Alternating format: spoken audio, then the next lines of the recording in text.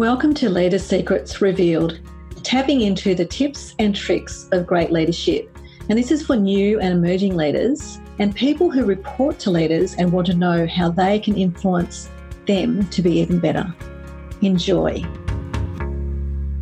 Welcome to Leader Secrets Revealed podcast. My name's Mari Burgess, and my goal is to help you understand that some of the skills that exceptional leaders have, the ones that I've worked with, the ones that I've coached, the ones that's been part of my training programs, and the ones that have been referred to me who have exceptional leadership skills and referred by people who have actually worked with them.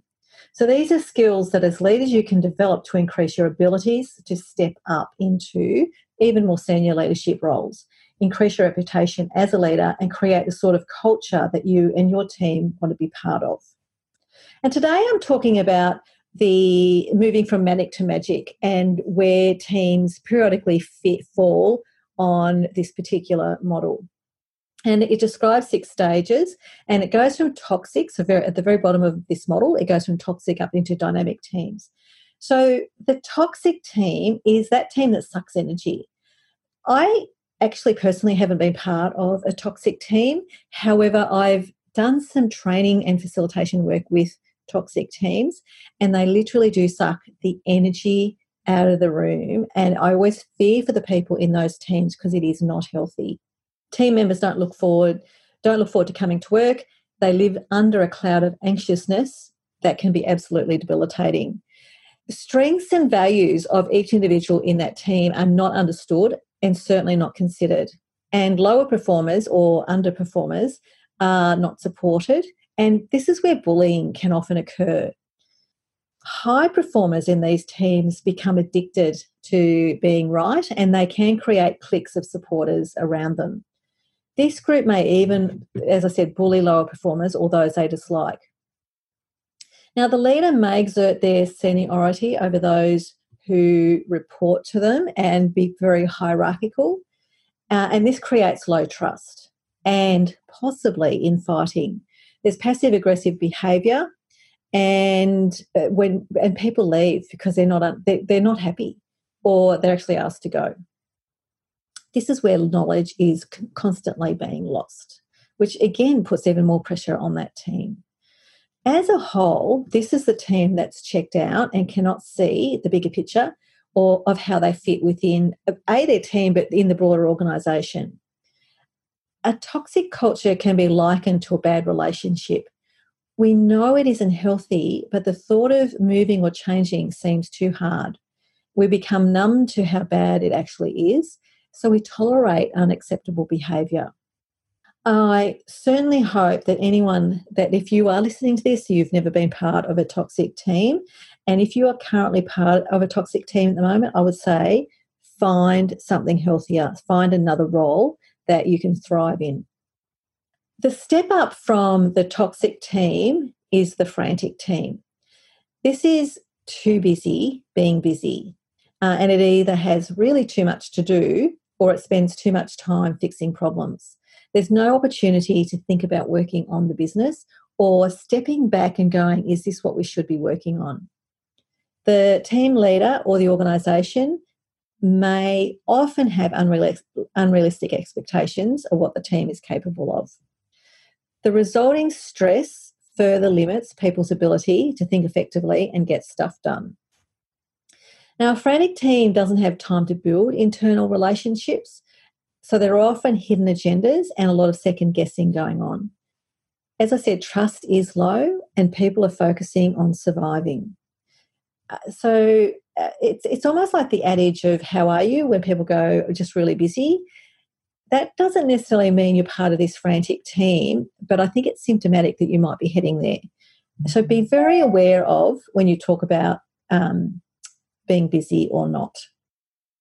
When we move up the model, moving further away from manic and more towards magic, we then talk about the erratic team. Sometimes this is a team that performs well and other times not so well. The team may feel productive, but again, it could be because they're simply busy for the sake of being busy and they may have lost sight of what is important. However, unlike the frantic team, they do have some space to do some good work, but again, it is erratic. Now, being erratic can mean that relationship building doesn't happen within this team as there still isn't time, or there may be pockets of relationships that get built. Trust can exist to some extent because of this, and some workload sharing occurs, and mostly everyone contributes. The team is focusing on performance, but the results are inconsistent. So if you're ever part of an erratic team, think about what were the strategies that you used to lift it beyond that if you had an opportunity to do that. So now we move what I call above the line into the authentic area, the authentic team. This is the team that's on track, efficient, gets the work done well without fuss, and it does what's expected, though little more. So at sort of performance review time, this is the team that the leader can say, tick, you have done everything expected of this team. However, nothing else, nothing exceptional, no stretch opportunities or anything like that. When we're at this level, the leadership for this team is reasonably strong. The leader is able to set the outcomes for the team and direct the team into achieving them. Trust and harmony exists between most team members. Workloads are shared while maintaining the status quo. They would be deemed, as I said, in performance reviews of doing their job. Now, this team may stay together for some time and they like being in their comfort zone and are reluctant to change, grow, or look at different opportunities. This is also the team that may struggle if the organisation implements a big sort of complex organisational change because they're very much in their comfort zone. And then as we get towards the top of the model, we then move into the energetic space. So the energetic team is collaborative. There's lots of sharing ideas, lots of supporting others. Team members feel trusted, empowered to do their job and do it well. They focus on working with others to achieve the best outcomes. This team understands their purpose. They actually know what they're there to do for the organisation or for their client base. And they spend their time focusing on the business and how they can keep improving. And that's things like asking what-if questions to stretch their thinking. And again, if you've been part of an energetic team, I would love to hear from you and around what you experienced and what were the standouts for you that you think contributed to creating that sort of team. And then at the very top of the model, we get to the dynamic team. Now, this is the sort of team everyone at some stage would love to be part of. This is where the culture in the dynamic team inspires people to come up with transformative ideas. Work flows. Everyone feels valued. There are high levels of trust between each team member. Strengths and values are understood and people know where they stand. Team members build on each other's capacity and learn to create new ideas. The whole team is invested in being the best they can be, individually as well as collectively, with a view of lifting the entire organisation. So they have a much more outward focus and a more, as Simon Sinek would say, a more infinite mindset around what they're there to achieve. As well as having a high productive input, this team really spends time building relationships. They think strategically and drive both the team and the organisation to success. So while the stress of a toxic team stifles creativity and strategic thinking, the environment of a dynamic team is invigorating, exciting, and energising. This is the team we look forward to hanging out with every day. It's the team we learn from and who learn from us. So when you think about where your team may fit on this model, it's not a matter of thinking, wow, I'm way down at the bottom, how do I get to that top one? It's more a matter of thinking, what do we need to do collectively as a team to lift up through this model and aspire to reach that dynamic space? Now, if you're ever part of a dynamic team and not part of one now, I'm really curious about what happened. Why aren't you part of one now?